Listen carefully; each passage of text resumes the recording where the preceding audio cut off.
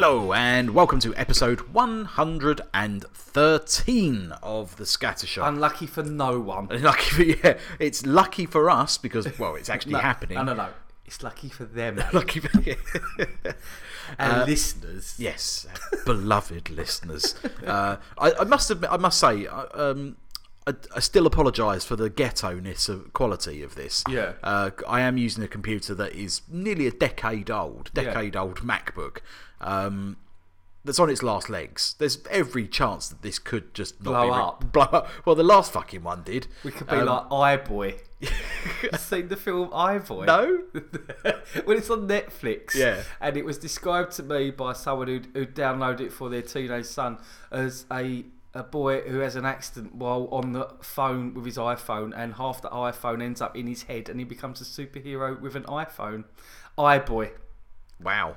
That's a film. That exists. That's on Netflix. You could watch that now. That's unreal. Yeah. Oh. Sorry, anyway. And they wouldn't make my... You could be MacBoy. Wouldn't make my real life biopic of Michael Barrymore. Yeah. Beneath the waves. There's a joke there somewhere. How are you doing, Colin? I'm very well. Good. Yeah, I'm fully recovered. Good. Yep. Good. I am. Myself, you? Yeah, not bad. Bit sore. Good. Lots of running. Bit sore. Caramel beaner, is he? Yeah. Caramac today. I still love a Caramac. Can you still get them? Let's say yes. Okay. Fair enough. Let's say yes. You had him earlier. Isn't it? Caramac. It's Caramel's Scottish brother. Brilliant. Okay. There you go. It's all legal tender. Hey. We're off and running now. Yeah, exactly. So we got a good mix. We got a good mix today. We're going to have some films. We're going to have some books. We're going to have some games. We're just going to have some films and books and games. That's normally what we do. That's not what we do, is it? That's what they're listening for, I think. Exactly. I hope so. I'm very curious. Obviously not for our witty banter. Stories of being anally swabbed. Yeah.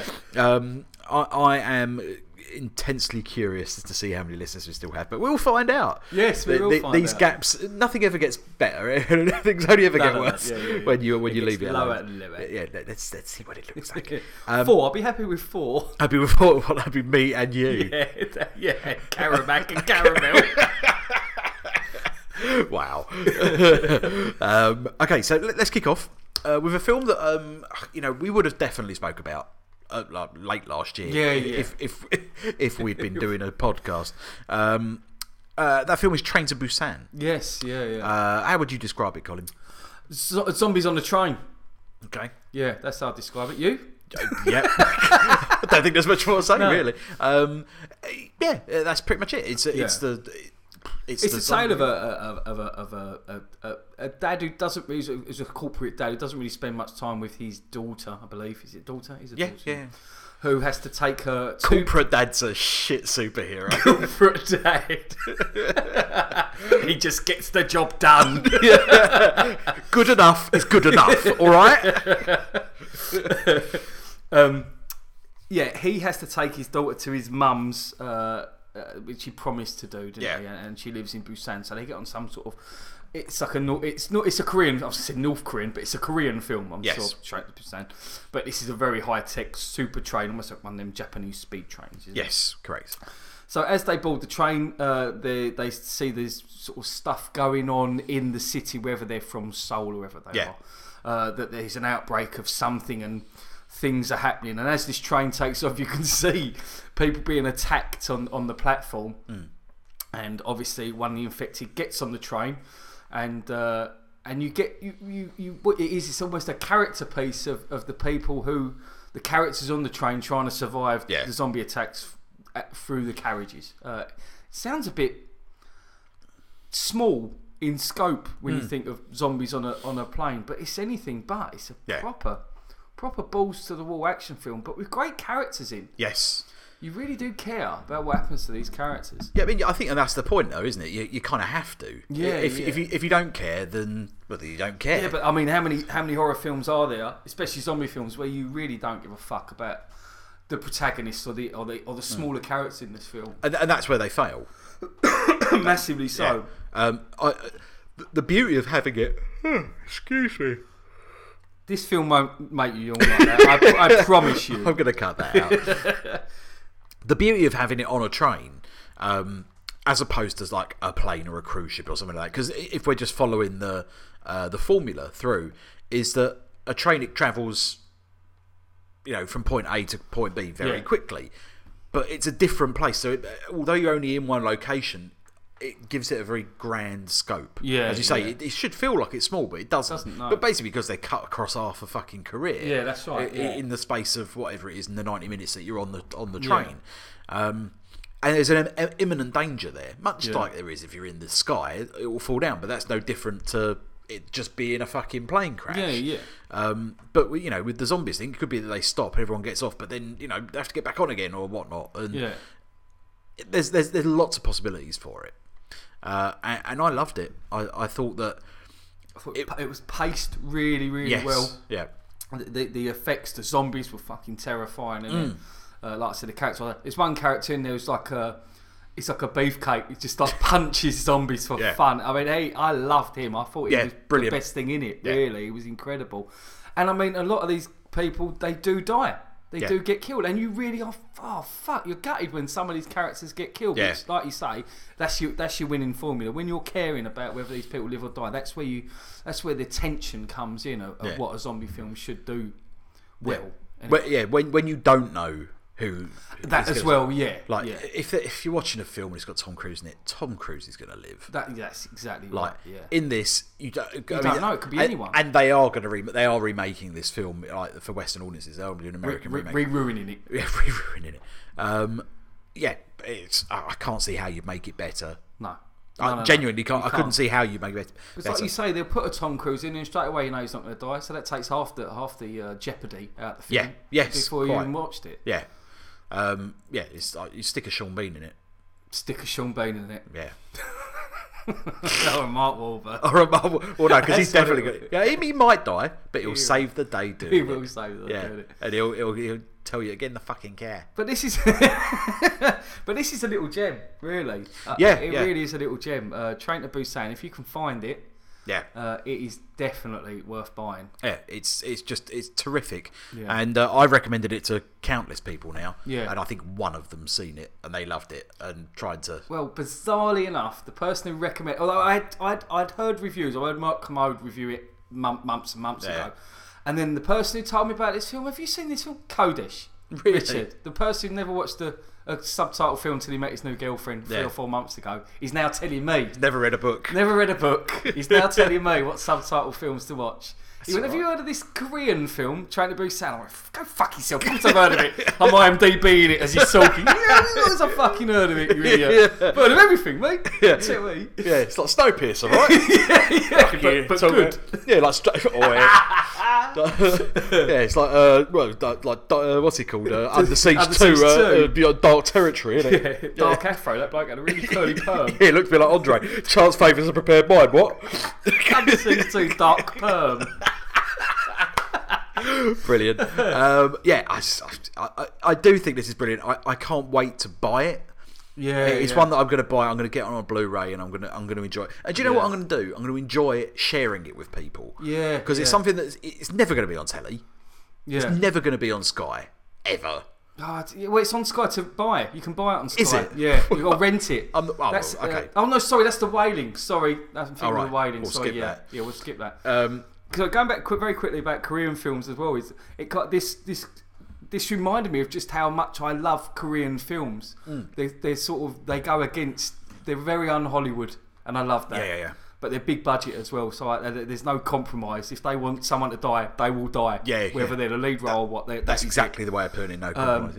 And so I was again, Richard's like, oh, have you seen Train to Busan? So I was like, right, well, you got to see The Chaser. He hadn't seen Old Boy. Oh, The Chaser's wicked. The Chaser's wicked. Yeah. Old Boy he hadn't seen. Okay.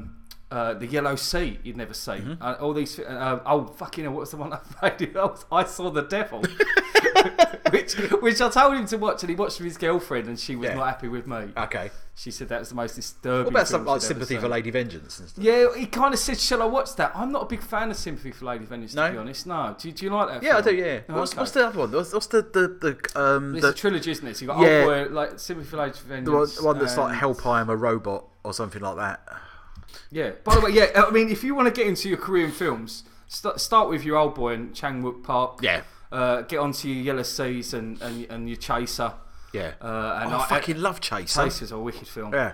And if you've got the stomach for it, I Saw the Devil, which, as Richard said to me, it's the most violent, disturbing film he's ever seen, and was wetting his pants over how disgusting it made his girlfriend feel that he loved it. I think it turned him on. Yeah. So that's your Korean films, but yeah, Train to Busan is. What would you give it, Al?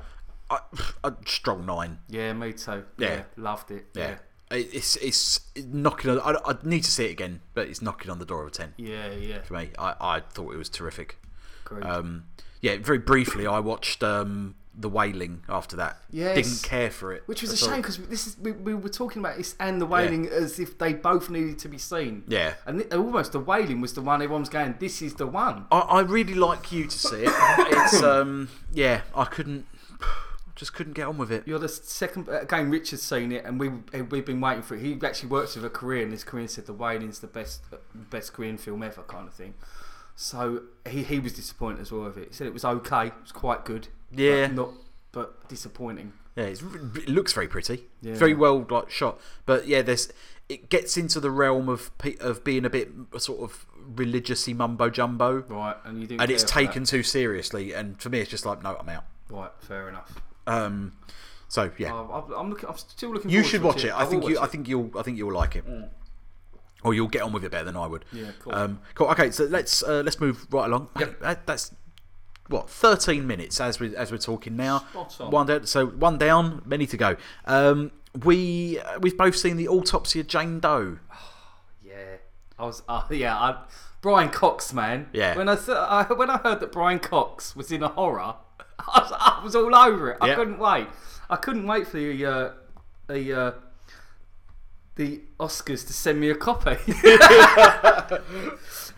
And very, very good that they did, because it's it's a great little. It's almost a two-part of it. Brian Cox and Emile Hirsch, or Jack Black, whoever you want to say. Jack just looks exactly like Jack Black. Does. Yeah, it does. Yeah. They're a father-son team of what they call morticians. People who do autopsies. They do autopsies. There is pathologists. Pathologists. Yes. And one stormy night, they get a call from a policeman or a visit from a policeman says, I need to know the cause of death of this body that was found in a cellar, buried in dirt, with just a face on view. Visible, yeah. And the people in the house were brutally murdered trying to get out of the house. So he needs to know what this corpse has died of. And its whole story is set one evening as they chop up the body, doing a post-mortem to find out the cause of this beautiful young girl's death. And it's worth pointing out there's like pretty much nothing wrong with her when you see it. Like she's not nary a mark on her. No. And as they dive deeper, both literally and figuratively, into her body, more freaky shit comes up, and you see some stuff, and it goes from there. Which is a brilliant idea. Massively, do that. It's got some really inventive stuff in it. Yeah, it's also got some really rote stuff in it. Like, it's quite grim. Yeah. I mean, they're chopping up a body, and there's no holding back. I was all right with it. Oh yeah, I was completely okay with that. Yeah. Very clinical, very professional. I mean, Brian Cox plays it perfectly, like very professional. Absolutely. And his son's just bored by it, doesn't even want to be there, but he's just helping his dad out. Exactly. Yeah. The horror aspect of it, like the grimness, didn't bother me. No, at all. Like, and a lot of people saying, "Oh, I couldn't watch it. It's all chopping up bodies." It's like, but it's fine. Like, there's nothing. There's a clinical nature to it. Yeah, it's completely the right word to use. The horror aspect of it, though, like the investigative part. I think I said that word right. Yeah. It's brilliant, and it really gripped me. Like, oh shit! So, like, is that a cult? Is it? Is it this? Is it that? It really kept me guessing, and I liked it. I liked it. You were with them. You knew as much as they knew. So as soon as they found out something, you knew, and you were discovering new bits of horror as they were finding out. And once they realise that they're in trouble, it's too late. Yeah, they're in. They're Fucksville by then. And Fucksville.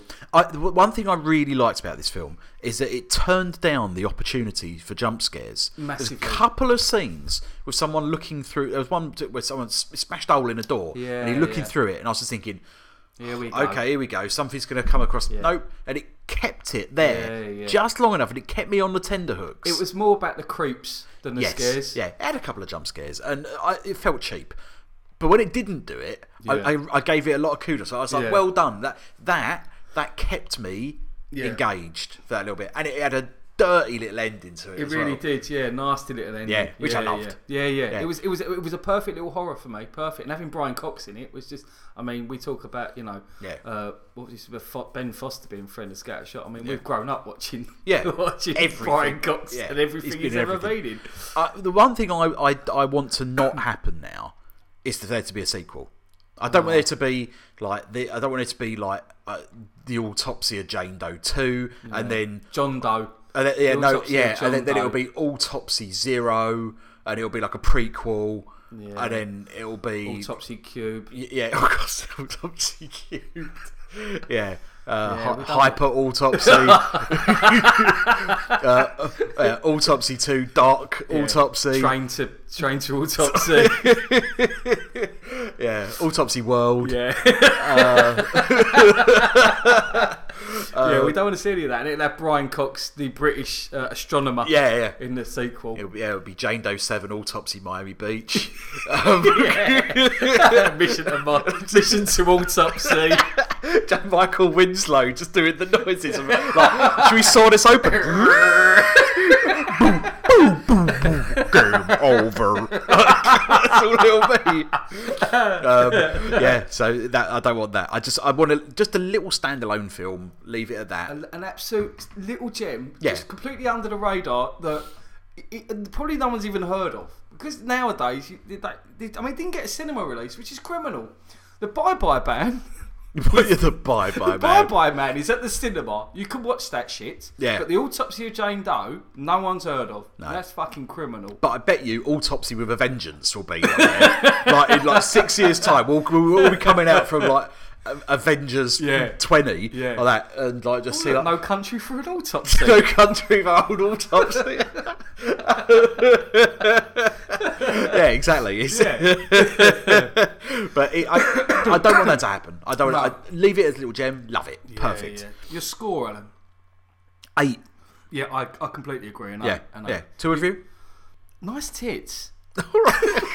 Okay. Which was what someone said to me when I said to him, I watched the wiki film, The Jane of Autopsy. Yeah, it was Richard. And I said, I watched the wiki film, and about 2 hours later, he said, yeah, I watched it. And I said, what do you think? And he went, nice tits. Right, okay. So that's my 2-word review. Nice. Okay, I'll go nice cocks. Nice. Lovely. Good. So that's the Autopsy of Jane Doe. 7 autopsies for 7 Jane Does. You've seen a film I haven't. We spoke about it last week briefly, which is Nocturnal Animals. Yes. Now I've been pressured into watching this film. I haven't seen it yet. What do you mean you're being pressured by me? Well, you've asked me to, and you said I really like it. And also, someone at work has been saying, "No, you should really go see it as well." Yeah.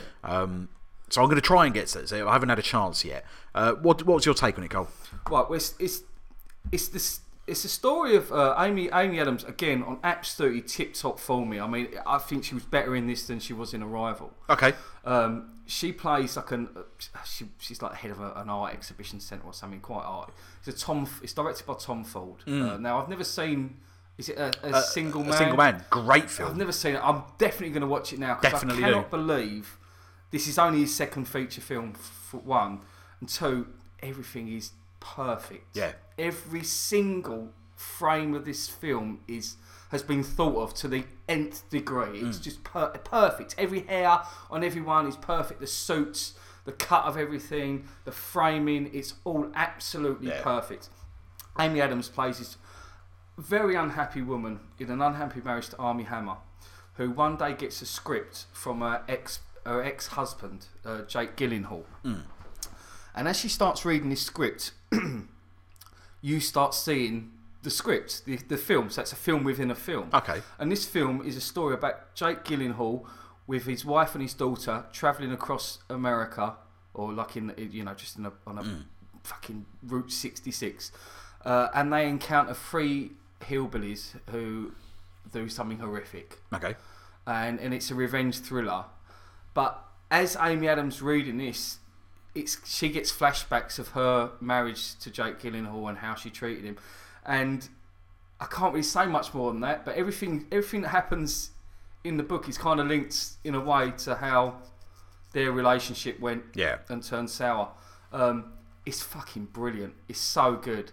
You've got Aaron Taylor-Johnson in this, who plays one of the evil little fucks. He's absolutely superb. And Michael Shannon plays the sheriff to Jake Gyllenhaal, who helps Jake Gyllenhaal with his whatever happens to him. It's so good. It's so pretty. I loved it from the very first minute it started. It's so clever. Yeah. Such an intelligent film, and it's so nice to see something like. We've been quite spoilt really with films like Arrival, which I think is a really intelligent piece of sci-fi, and then this as well, which is a really intelligent drama about like a failing marriage and regret and dealing with mistakes you've made. Yeah. It was just absolutely superb. Loved it. I'd give it a 9 out of 10, a strong 9. I'd be really impressed, really interested to see what you think of it. Yes. Yeah. I didn't know that it was Tom Ford. Yeah. So immediately I'm switched on to that now. I didn't know that Aaron Taylor-Johnson was in it until I saw the BAFTAs when there was a clip from it. I was like, oh, he's in it. He's so chameleon-like. I didn't even know it was him. Yeah. Because he's like fucking Kick-Ass, man. That's Kick-Ass there. And there he is, like playing this just horrible piece of shit. He's a very good actor. He's really good. And really good. I mean, he does a lot of different things. He does very well. He's chameleon-like. He really is. Very much so.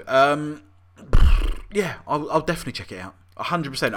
Do you know what? I might watch it tomorrow. I'll watch it. It's a beautiful film. And I can't. And again, I was watching it with Sally, and I said I've got to see A Single Man now. Yeah, I must you have watch to. that, and she said it's brilliant. So I can't wait. She said that's intelligent as well. So yeah, happy days. Cool. Tour review. Pitch Black. Good. I'm gonna go with. Yeah. I didn't know Vin Diesel was in it. He would never be in a Tom Ford film. As much as I love Vin Diesel, there is no way. Judi Dench as a fucking mustard burp or whatever she is in that film. A wispy fart. A wispy fart. That was it. A mustard burp. Yeah. Cool. That's Nocturnal Animals, available pretty much. I think it's to rent or buy. Wherever one would find a film. Yes, the Oscars. Yeah, the Oscars. Cool. That's Nocturnal Animals. We'll check it out. Now we got a strange one now, in as much as Colin's read a book. Imagine and I've seen the film that is the film adaptation of that book. And we didn't know that we were both doing this at the same time, and it all worked out very prettily. So we're going to talk about it now. The subject matter is The Girl with All the Gifts, which is a 2016 film from the cast and the locations. I'm guessing it's very heavily paid for by the British public. Yes. Is it National Lottery funded? Yes, that's what I'd say, yeah. Cole, you read the book? I did, yeah. Well, actually, I bought the book for Sally because I didn't know it was a zombie book. I read the back of it, and it didn't read like a zombie book at all. It was sort of a relationship between a girl who's in a sort of prison kind of thing and a teacher. And I was like, oh, that sounds something like a bit edgy that Sally might like. So I bought it for her, and she went, I'm not going to read that.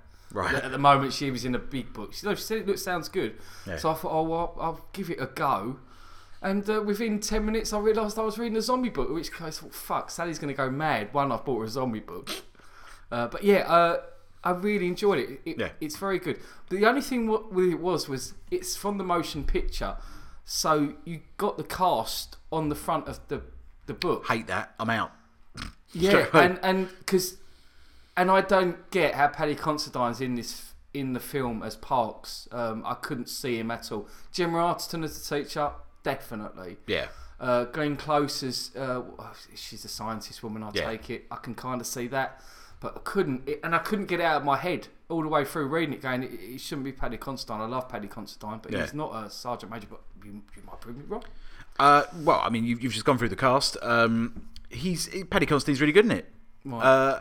he doesn't look army-ish, but I guess that's kind of the point because they're not really an army as such. They're just sort of like been thrown together let's go through the story very quickly. Yeah, so what happens is it's sort of like 20 years after a pathogen zombie outbreak. Yes. That has sort of completely almost overtaken mankind, and there's this little bands of there's an army base where they've got these zombie children, but these zombie children are, communicate, they can talk, they can learn.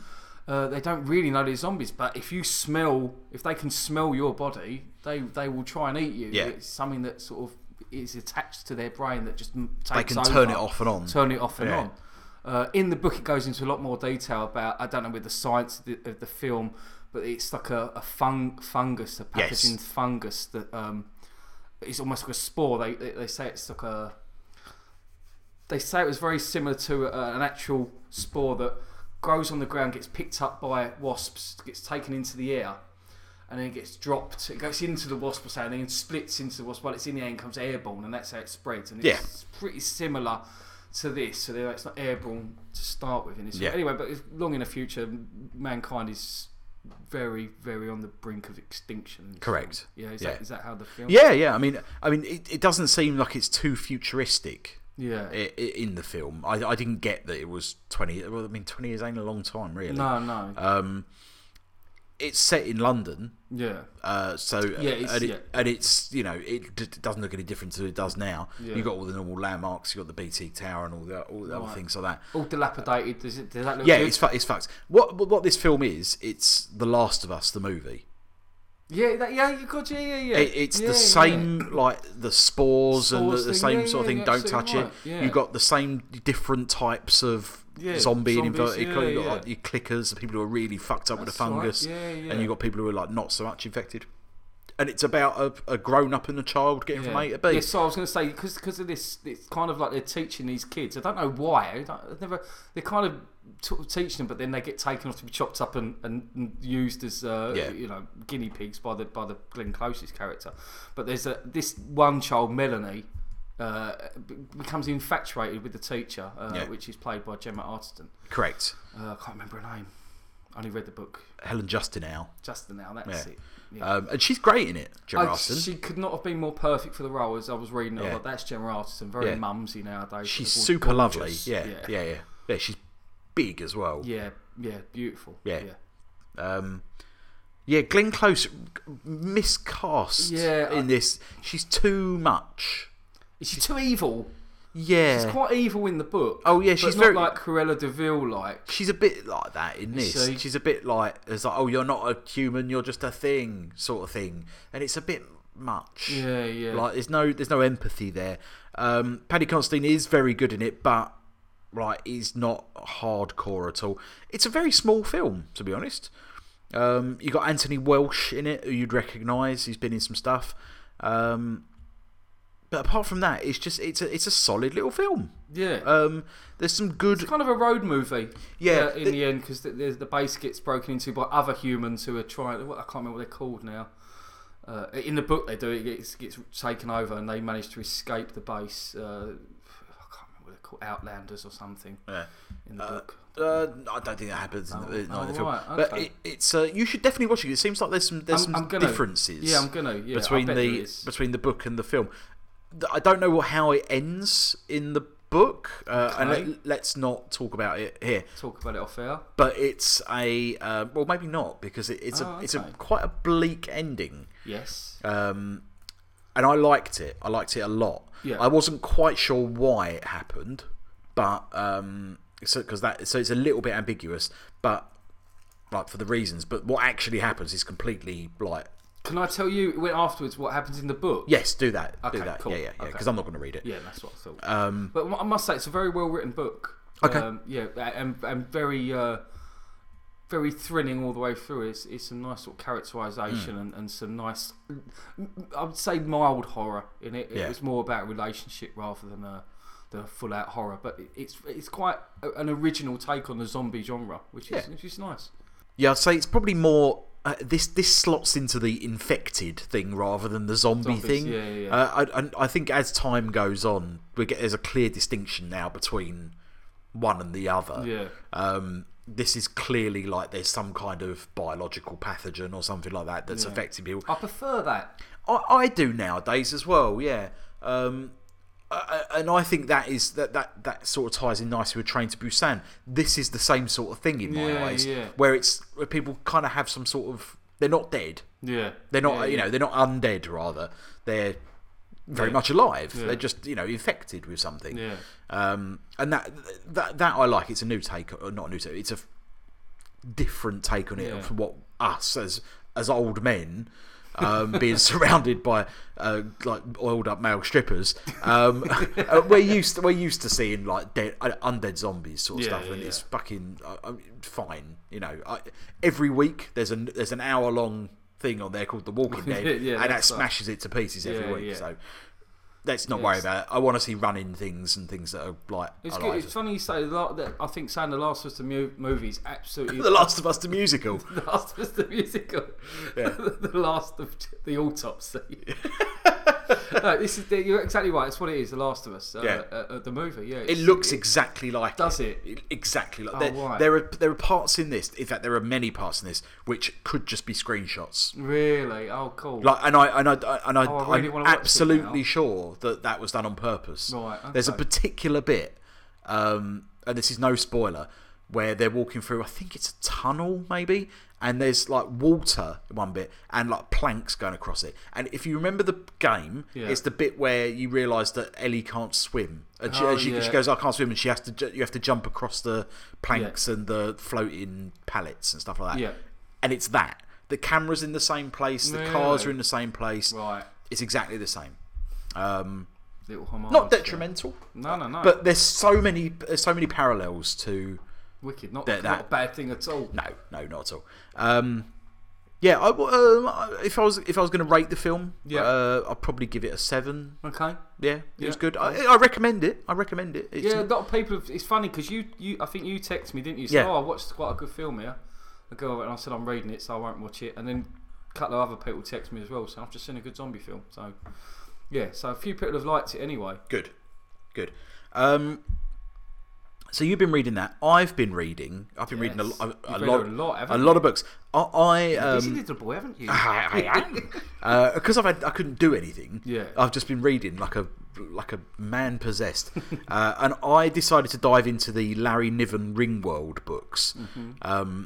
For those of you who don't know, this is classic sci-fi, and it's part of the Sci-Fi Masterworks series, or at least the first one is. Being that there is a guy called Louis Wu, a 200-year-old human. This is set very much in the future.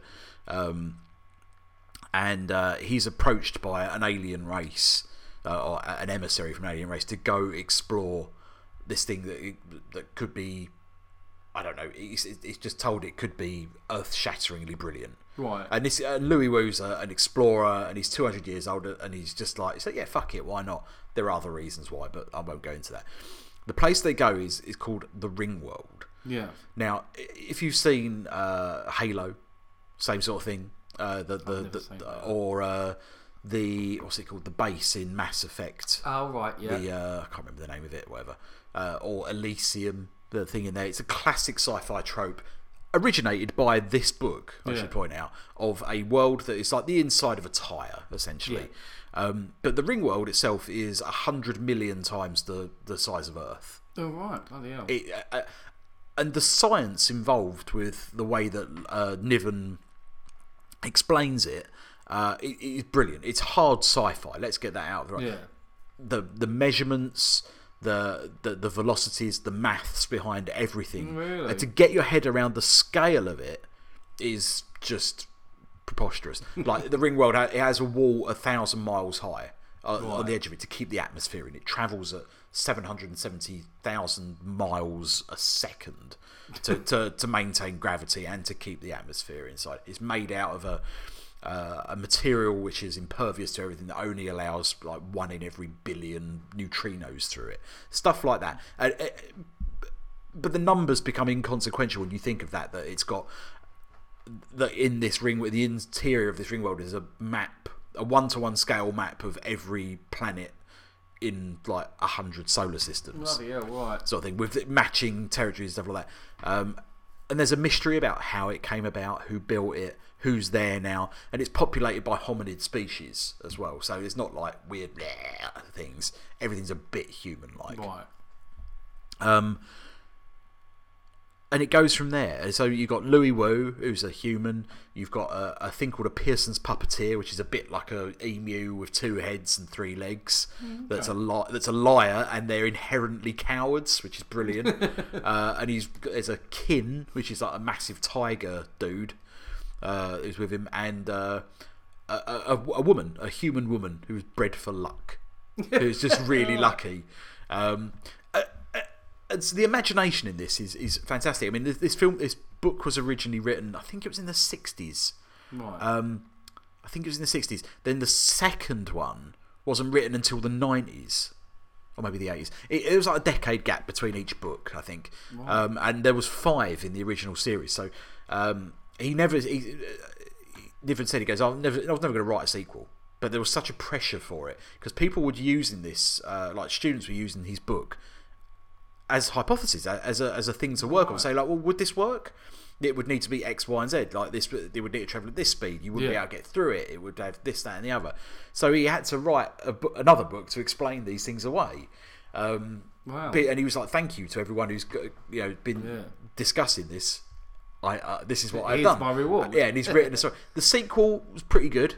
I liked it. I won't go into the stories of any of these because, same cast. Pretty much. Right. Okay. Louis Wu's in all of these books. Right.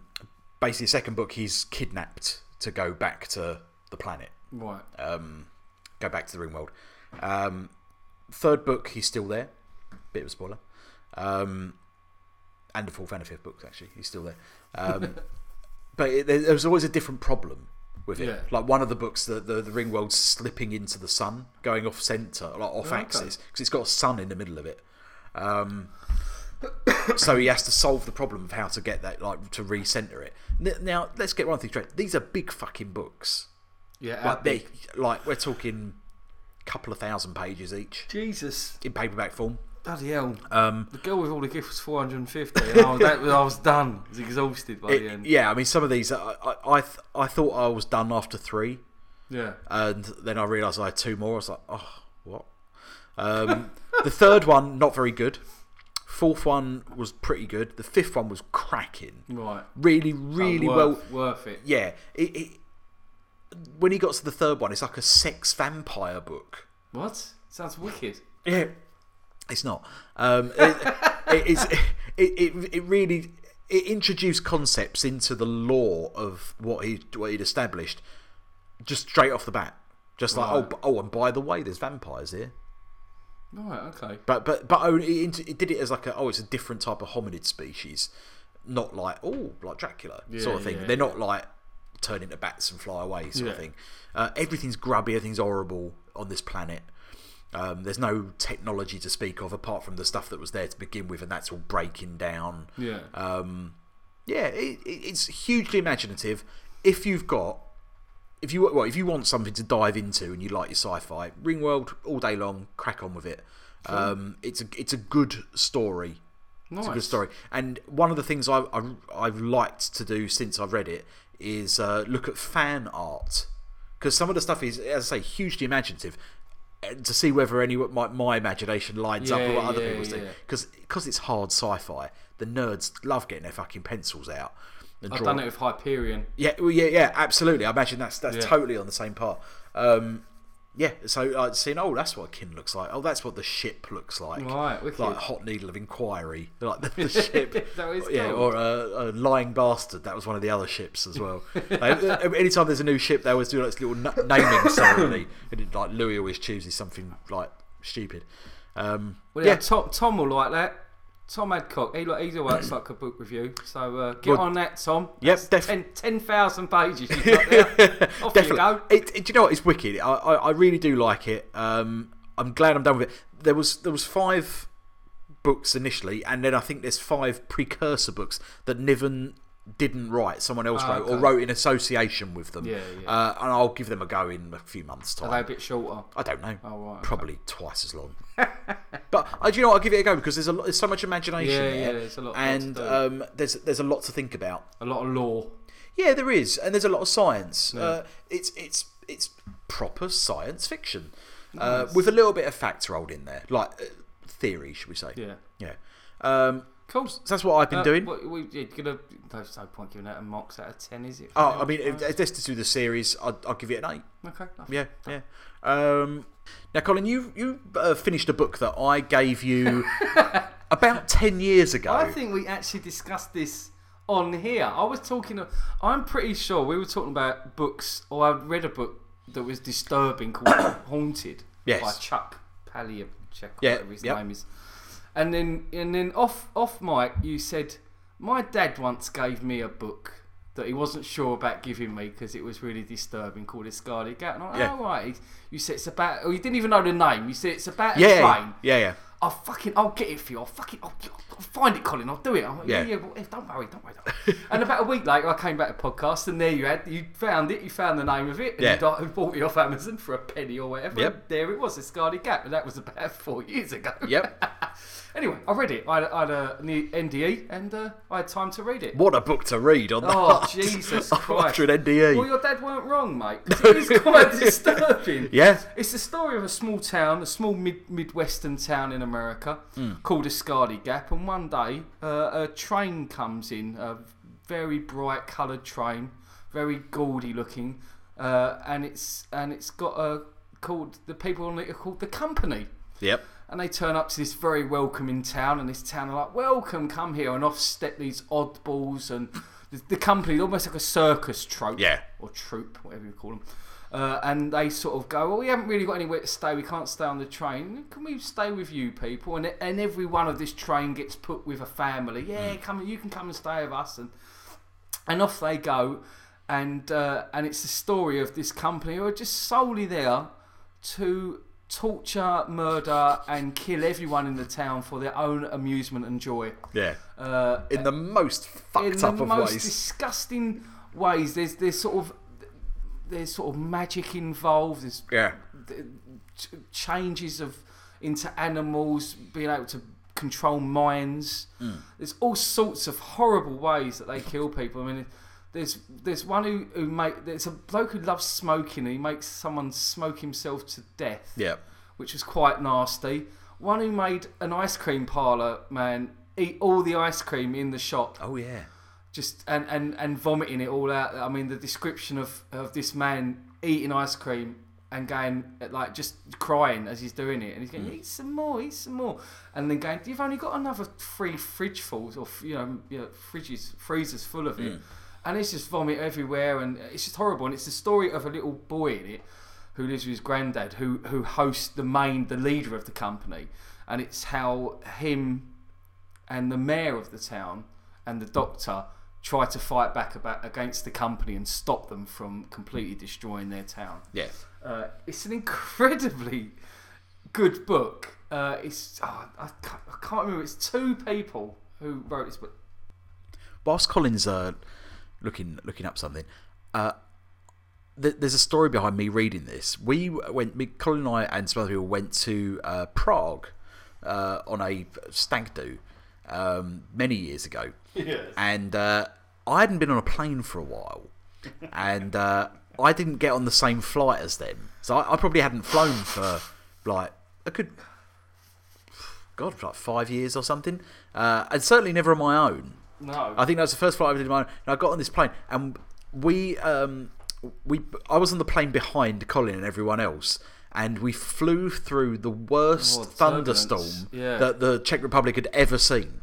On record. Everyone thought we was going to die on our plane. It was hysterical. I thought I was going to die as well. Yeah. The only 2 things I had, this plane just going up and down, up and down, up and down, was this book and an extremely beautiful woman sitting next to me who was shit scared as well. And I was trying to be like, yeah, it's fine. Yeah, it's fine. And like, to distract myself, I was occasionally peering into the book and going, oh no, this isn't good. So in the end, I just had to put it down and like man up. Yeah.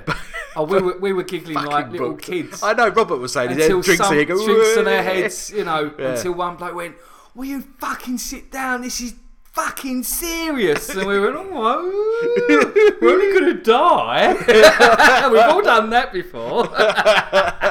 Yeah, gin and tonics, eh? Funny, brave. Yeah, not for me. This book was written by James Lovegrove and Peter Crowther. Yes. And yeah, it breaks the fourth wall in a very Stephen King way towards the end, which kind of threw me, but I actually really enjoyed where it took me.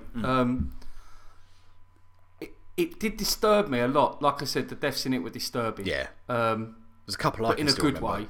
Oh yeah, you won't forget them. They are properly descriptive and very inventive. Let's put it that way. Again, Tom Adcock. He read the vampire books we love. Necroscope. Oh right, okay. I think you read some of them. I don't know if we read all of them. We had started them. I found it similar in sort of the level of detail and maliciousness that were in those books. That's the right word to use, I think. That was in this, and it's funny because I had when I was talking those many years ago when I was saying I need some more disturbing books or trying to get into my disturbing books, I actually bought a James Lovegrove book as well about cannibals, but I never got around to reading it, so I'm going to dig that out actually. What's it called? I can't. I'm just trying to look it up now because I think we had this conversation back in the day. Yeah, back in the day, and I think I read it. Oh really? Pretty sure I read it. Right. Okay. I think I remember telling my dad, and he dug it out from somewhere, whether the fucking his crypt. And I'm pretty sure I've read it. I was surprised how well written this was actually. Yeah, as you say, the ending it throws it for a loop a little bit. Yeah, but it's there is a degree of malevolence in this, which is like just it's off the chain, really. Yeah. Some lovely wordage in this, like lovely play with words with some of the characters as well, the way they like to talk. Yes, yeah, quite, yeah, absolutely. Which I really enjoyed. Yeah, I mean, because the characters themselves are, by the very nature of being a circus, they're tropes. They're they are caricatures. You have your clown, you have your tall man, you have the lion tamer, all that sort of stuff. So to differentiate between them, one talks in scripture, if I remember rightly, and there's another rhyme one and all that. Rhyme and stuff like that. So that's absolutely. It's a clever way of doing it. Thank you for getting me that book many years ago. It's quite all right, mate. I thought you'd be surprised. Do you know what? It took me fucking ages to work out the name of it. I bet it did. Yeah. I because I could not for the life of me remember. I remembered the cover. I trawled the internet. It's got a great cover, by the way. Yeah. It's wicked. I trawled the internet trying to do in like search terms and putting words together, and I got really good at using Google actually. And then I got it. I was like, find your real parents one day. Be better I find my fucking kids. So they're fucking all over the world. Don't say Prague. Don't say that. So I'm in trouble. Sorry, I should never say it's only a joke. It does sound dreadful, doesn't it? It's funny how these things turn out to be true. I know, yeah. Right. So Asgardy Gap. Would you recommend it? Oh, highly recommend it. Would you like it back, by the way? Nah, it's really good. Fair enough. I would definitely recommend it if you like your horror and you like something a little bit off kilter. There's no one else I can give it to. No. You're right. No. Would your dad read it? No, my dad doesn't read. All right. No, not anymore. He used to read Bernard Cornwell. Oh, okay. Which is quite good. But he doesn't read horror. Okay. Hates horror. Yeah, just wonder if there's anyone else who could give it to. Don't know. My mum reads horror. Yeah. Whether she'd like that though, it's a bit strong, isn't it? It's a bit tough. That's like you give that to an old person, they'll be like, "What the fuck's my son doing with his life?" Do you know what I mean? You've got to give it to someone your own age or younger. Yeah. It's like a 12-year-old. It's one of those, but you give it to an old person. Just make sure you're in the will first. Yeah. You should go back to the old people's home, just leave it down there. Leave it there. They'll be dead in a week. You're like, I won. Yeah, I've got an iPhone. That's books. Yep. I think books are good. Yeah, books are good, yeah. Yeah. I'll tell you what, I just before we go... there's your podcast title. Yeah, books are good. Books are good. Books are good. I'm going to spell it wrong as well. I'm reading I've started another series called the Nantucket series. Which is Island in the Sea of Time, and then there's a couple of others. Slightly embarrassing story with this. I was on the train and there was a guy who was standing up. It was a very busy train, and he was reading one of them. And you know what it's like. You might not, but you're sitting on the train and you've got nothing to do. I didn't have my headphones with me. I didn't have a book at the time. And I was just sort of looking out the window, just counting down the seconds till I die. Someone was there with a book, and I looked over and I was like, okay, I'll read the blurb on this. And I read the blurb on the back of the book, and I was like, that sounds wicked. And I was just staring at it, and then I realised that the bloke had actually moved the book down, and he was just staring at me. We were just, really? It's just like in a sort of like. Did you go? Caramel? What are you doing on 9:15 Liverpool Street? 9:15? I don't know what time people go to work. 10:15. Just looking at me like I was like, "You're right, fella." So I realised I'd been staring at him for about 10 minutes. Nice. But yeah, it's the whole premise of this is that the island of Nantucket on the east coast of America is just transported back 3,000 years. And the 7,000 or so people on there need to learn how to cope with that. Wow. And it's terrific. To me, it feels like The Leftovers, the TV show Leftovers. Yeah. Imagine what the people who were taken away, what they have to do. Okay. It's kind of like that story. I haven't seen Leftovers, by the way. Have you not? No. Apparently, the second season is phenomenal. Really? And I'm going to let it finish because the third season starts today, I think, at time of recording, and it'll be the final season. Oh, right. So once it's done, it's done. Oh, right. I'm up for that. Yeah. Good. And it's supposed to be amazing. Okay, cool. But yeah, that's what I'm reading at the moment, and I'm highly enjoying it. I'm definitely going to review it soon. Lovely. But if you want something to get into, Island in the Sea of Time, that is highly recommended for me so far. Cool. Drop me a pencil. Blimey. Do you have a pencil? Yeah, that was a mistake. I'm going to talk about a game. Go for it. So just before we wrap up, we'll talk about Last Guardian. The Last Guardian. Guardian, a long in gestation. Gestating? It's been fucking years. Decade, mate. Is that how long it's been since? It's supposed to be a Shadow of the Colossus. PS3 launch title. Was it really? Yeah. Jesus Christ! What have they been doing? Making a really good game. Okay. Yeah. There you go. If you've played Eco or Shadow of the Colossus, this is kind of what you're going to get. It's a beautiful looking thing, but it doesn't look too different to those two games. It no, right. It's very stylized, like those two are. Yeah. You got your sort of like broken brick buildings and like lush same green. world, basically. It is, yeah. Better animated, I dare say. But in this, you play a little boy called the Boy, and you wake up and there's a dirty, great dog, cat, bird thing, rat, bird thing there called Trico, and you help him out, give him a pat, give him some food, and he becomes your mate. And then from there on in, it's a series of jumping puzzles, and just climbing puzzles. Easy. Yes, yeah. There's nothing there you're not going to be able to work out. Yeah, it's the first thing I thought of. I thought like Colin's gonna. No, she's fine. No, Colin will be fine. It all centres around a relationship between the boy and Trico, and it's lovely. It really is. And I've never had a dog or a cat or anything, or indeed a friend. So, but I do like pulling barrels out of the ground and throwing it at random animals, which is what you do in this thing quite a lot. So for me, the bond isn't quite there, but I get it. Yeah. It's like, okay, it's a weird dog cat bird thing. Dog cat bird thing. Yeah, I've seen it before. It behaves a bit like a dog and a bit like a cat. Okay. You'll like it. Does You've it had lick pets. itself? Yes. Wicked. We'll let you lick it if you ask nicely. I've had dogs, I've had birds, and I've had cats. Yeah. So there you go. So I hate all of them. all cunts. They're all dead. Lovely. But with this, there's a true bond between the two characters, and like Shadow of the Colossus and Eco, nothing's really explained to you. Yeah. It's just like get on with it. Yeah, and enjoy it. Learn how to climb up that. There's a couple of things to say. Controls like dog shit. Yeah, I'm disappointed you've said that. Like those other things.